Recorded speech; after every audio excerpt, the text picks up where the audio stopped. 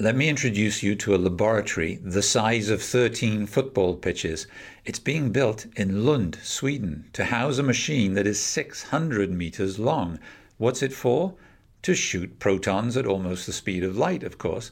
If that sounds to you like something James Bond villain Auric Goldfinger would have used to break into the US bullion depository at Fort Knox, think again, because in fact it may help us answer humanity's biggest questions through something called spallation. In this episode of Climate Solutions, our spallation expert, Alexandra, will tell us how. What's this all about, Alexandra? Matt, the machine you're talking about is at the European Spallation Source.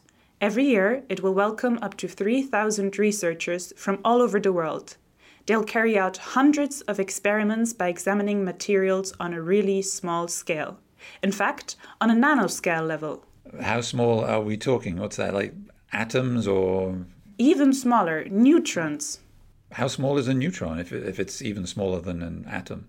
The atom is already very tiny, having a diameter about 1/1000th of a meter across. But within this already extremely small atom is an even smaller region called the nucleus. Oh, of course, the nucleus. I should have known. We had that episode in April about nuclear fusion. Our listeners should go back and check it out. They should. So let's get back to the nucleus now. Yes, right. The nucleus is about 10,000 times smaller than the volume of an atom as a whole. Imagine you would blow up an atom to the size of a football stadium. In that gigantic stadium, the nucleus would be only the size of a small marble sitting on the sideline. And inside of that nucleus, you can find the neutrons. Oh, that's pretty tiny.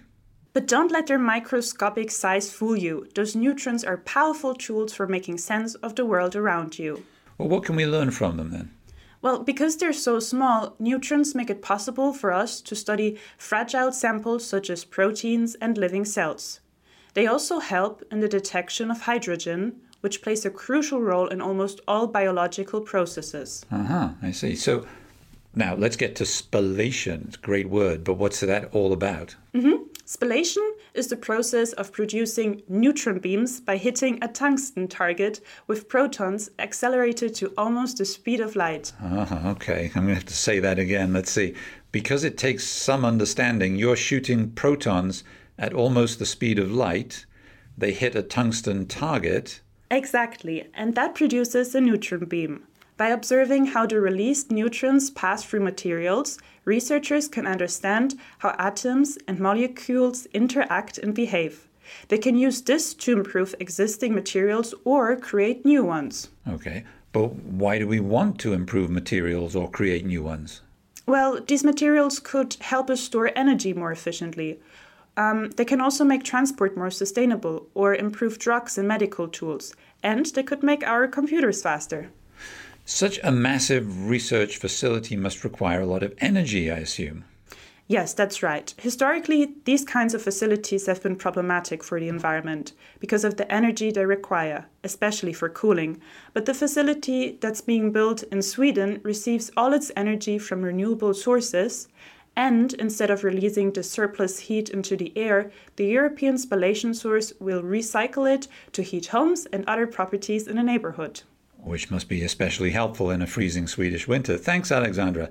I'm looking forward to seeing what those neutrons will help us discover. We're reporting on a new climate project every week on Climate Solutions. They're all different, but each of them will make you look at the solutions to climate change in a new way. Subscribe so you don't miss any of them. Listen to the previous seasons of Climate Solutions too. We've got a series on the innovations that are going to save us from climate disaster and another on how green finance is going to help pay for it all. Thanks for listening to Climate Solutions from the European Investment Bank.